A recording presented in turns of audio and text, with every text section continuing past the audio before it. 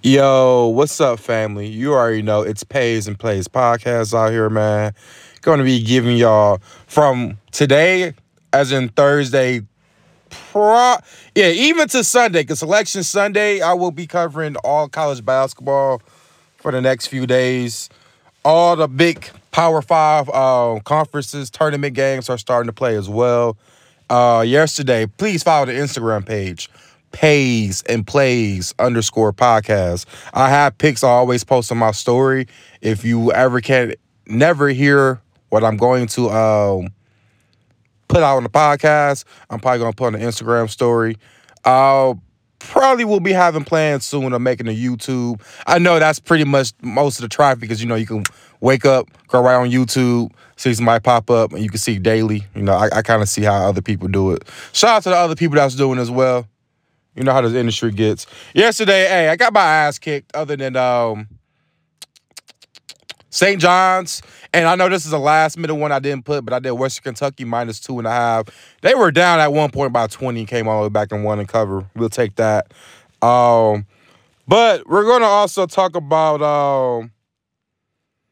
some of these picks for today, man. Like, this is why I say line shopping is very important. But we'll get right into it. I'm going to start with the first game I got. I got Michigan money line against Rutgers. Now, I don't usually take a lot of favorites in the money line, but today I would say, like, I got Michigan money line at minus 140, but earlier I saw that minus 165. So, granted, these numbers change. But I got Michigan against Rutgers. Rutgers, I respect. They got good defense. I've always been saying that, but they struggled to score. And I look at that last game against Michigan where they were up against Michigan at one point, but then once Michigan starts scoring, like, for instance, Michigan needs to keep leads and play defense. When they scored 10, they were up 10 against Indiana. If they up 10 against Rutgers, Rutgers can't find a way to come back compared to Indiana. Which I think is going to hurt Rutgers when it comes to the tournament seeding. But Michigan, if I'm them, I think you need to at least go all the way to the championship game to be considered the last four in. I think it's a strong lead that they will get it, but you had to beat Purdue. I think that's the next game. If they win against Rutgers, you got to play Purdue, and you got to at least beat Purdue to at least get considered. It's at least considered into the tournament. This is how that shit goes. Sticking to the Big Ten. Next game, we got Iowa taking on Ohio State. I got Iowa on the money line. Now, this is why I say this is so important. I bet Iowa money line at minus 125 last night. I look on it today. The number changed both of it. The spread was minus 2. It went up to minus 4. The money line went from minus 125 up to minus 180. So this is why I say about certain money line plays, I definitely had no issue taking when it's a favorite. But, there's some lines where you see minus 3 favorites end up being minus 190 favorites to win the game. And that's sometimes a little bit of a reach for me. But like I said, minus 125 to win the game outright, I'll take that chance. So give me Iowa on the money line. Ohio State has been playing a lot better. Kudos to them. But they did, even though I picked Wisconsin to win, they almost blew that game against Wisconsin. And against Iowa, which I think Iowa is legit. I think you look at it, it could be Iowa, Michigan, Michigan State as far as the sleeper teams outside of Purdue and Indiana, right? I think those are the 3 sleeper teams that can honestly win the Big Ten tournament. Speaking to another Big Ten game as well, we have Penn State against Illinois. I'm rocking with Penn State money line. I know it's in Illinois, and I know it's in Chicago. And Illinois will I say Illinois, Michigan, Michigan State. Those 3 teams will probably have the biggest fan base. Of course, Purdue as well, but they will have the biggest fan bases because, Illinois, obviously, because it's Chicago, right? All these teams aren't really that far away from there. But Penn State, back against the wall, I think they win this game. And I think they play Northwestern. I think whoever wins this game, I think they can beat both of them. They have beat both of them. Penn State got great backcourt play, which I love. Illinois is streaky, but I still think Illinois make the game, the tournament at the end of the day. So Penn State needs this win to get a better case. I think they're one of the last 4 in as well. Next game, Mississippi State against Florida. I got Mississippi State in the main line.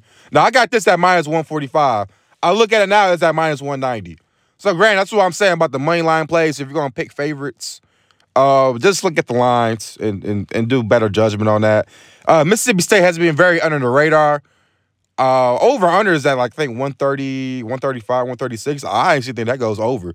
Mississippi State can ball. Florida can ball, too, though. Florida's been they've been better as of lately, but Mississippi State has been having that push to try and make a tournament run. I think they could, but then, this is why I'm saying you need help. These tournaments is to help you make a case. Most of these teams in these big Power 5 conferences are already going to have a shitload of at-large bids. But it's just you making sure you have an automatic qualifier if you're a Penn State or Michigan or Mississippi State. Y'all get what I'm coming from with that. Next game, we got a couple totals. I'm going New Mexico State, Utah State under 165. I know both these teams can score, but I feel like tournament time, some teams like to slow down games, especially Mountain West. There's signs these games can be really high scoring, and then they can be very low scoring. New Mexico isn't a bad team. Utah State is kind of like inside that bubble, because I think you look at it, it'll be, Nevada, San Diego State, and then you would think Utah State is the next conversation. I do think Utah State can win the tournament. I say between Utah State and San Jose State, if you like value. That's why I say value. I think San Diego State is probably going to be most likely the favorite, of course. But, I just see a defensive matchup a little bit. 165, so pretty much I got to see if it hits in the 80 range with both teams. I say it hits about 70-something for both teams, honestly. So, give me the under 165. Next game, we're going back to the same teams we did last Saturday. St. John's Marquette at the Garden. Over 116.5 total points. We're going with that again. Last time, it was almost 190 points against these two teams, and it was at Marquette in Milwaukee. But it being the Garden. And this is the reason why I went with St. John's yesterday. St. John's, some people know this, when I grew up, early 2000s, late 90s, I remember watching St. John's play at the Garden. So I think this is kind of a chip on their shoulder. If you like the spread, I've seen like plus 6.5 for St. John's. I wouldn't nudge my nose at that. I think that's a pretty good number for spread. But both teams are going to score their asses off. And, this is an easy number. Marquette don't have defense, really. And I think that's the reason why this game still hits over 116.5. I see the number go up to 162 and then drop down to 161.5. So be in mind in that because, like I said, this shit changes very often. There's going to be a lot of line movement. And this is why I'm saying when it comes to March Madness, too, that one, not having that line by one number or one certain, percentile or whatever, could make you or break you around this time of the year because that's how these games go. And one final game I kind of want to look into. This is a lean for the moment. Like I said, it's so many games. The first game starts at 11 o'clock a.m. So you got from 11 o'clock a.m. all the way down to about 11:30 p.m. I will lean North Carolina against Virginia. Plus 125 for North Carolina on the money line. Now, there's a speculation about Babcock may not be playing because of an injury. So keep that in mind. Because granted, it went up to 125, but last night it was plus 105. So granted, I think this is maybe that little extra 20-some points or whatever is what probably is the consideration with the injury. I would have loved Arkansas-Auburn if Arkansas was an underdog. But now you're saying Arkansas is a minus 155 favorite. I'm going to pass on that one. Villanova plus 5 against Creighton is very interesting. You know what? Fuck it. I'll placing my bet right now. Villanova plus 5. That's the extra bet. Yep, that's done. Plus 5. I think they keep it tight against Creighton. They actually beat Creighton. I'm not surprised. I think they beat Creighton maybe a couple weeks ago. So Villanova can play against this team. It's a neutral site.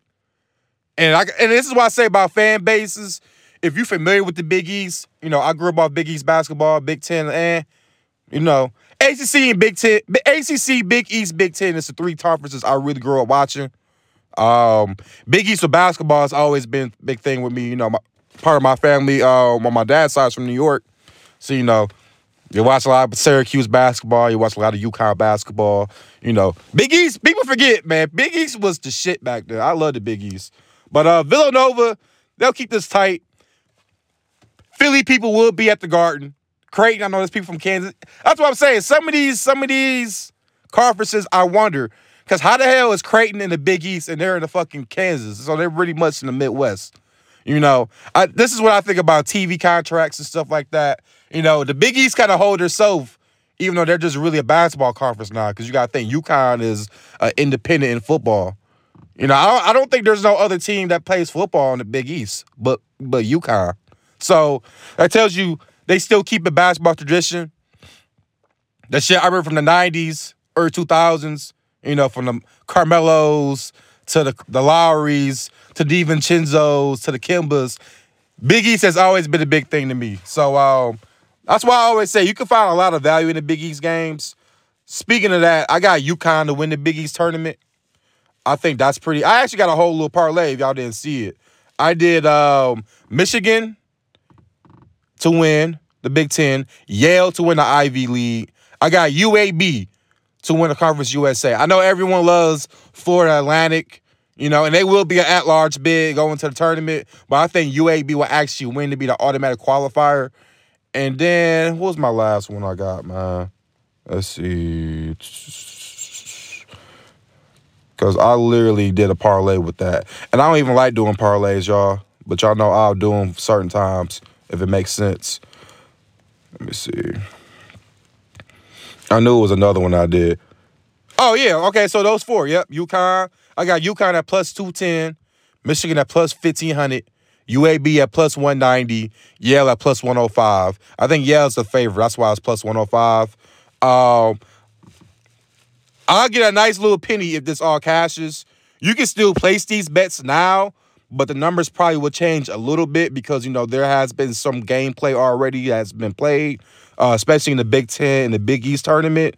Conference USA, I think it was just Western Kentucky and Florida A, Western Kentucky and UTEP yesterday played. Yep. Actually, another lean to that would be UTEP, not UTEP, Western Kentucky plus 10.5 against Florida A&M. Not Florida A&M, the Florida Atlantic. My dumb ass. So, the only thing that scares me about not officially placing this bet is that I watched that Western Kentucky game. They were so inconsistent, and they were down by 20, like I said. They covered miraculously the 2.5, but if they didn't have a big run like they did, I would have lost, and they would have got blew the fuck out. That's the only thing that worries me about them, because Florida Atlantic can actually fucking score. And if you can't score with Florida Atlantic, you will lose. But that doesn't matter. I just like them to cover the 10.5, 11.5, however number you see it. But like I said, I still got UAB to win that one.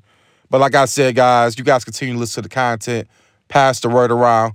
We will be dropping content every day for at least the Sunday. Because when Selection Sunday drops, I will probably already place my bets. And then I'll go a whole bracketology. So I'll start from the first four in. I will do the first four in. I'll do some plays in the first four in. And then I'll do the whole first round picks that I like. And then I'll actually give you my whole bracketology, who I think advances all the way to the Final Four and all. All right? You guys keep liking the content. Let's keep getting this conference tournament money. You feel me? Let's be safe out here, y'all. Peace.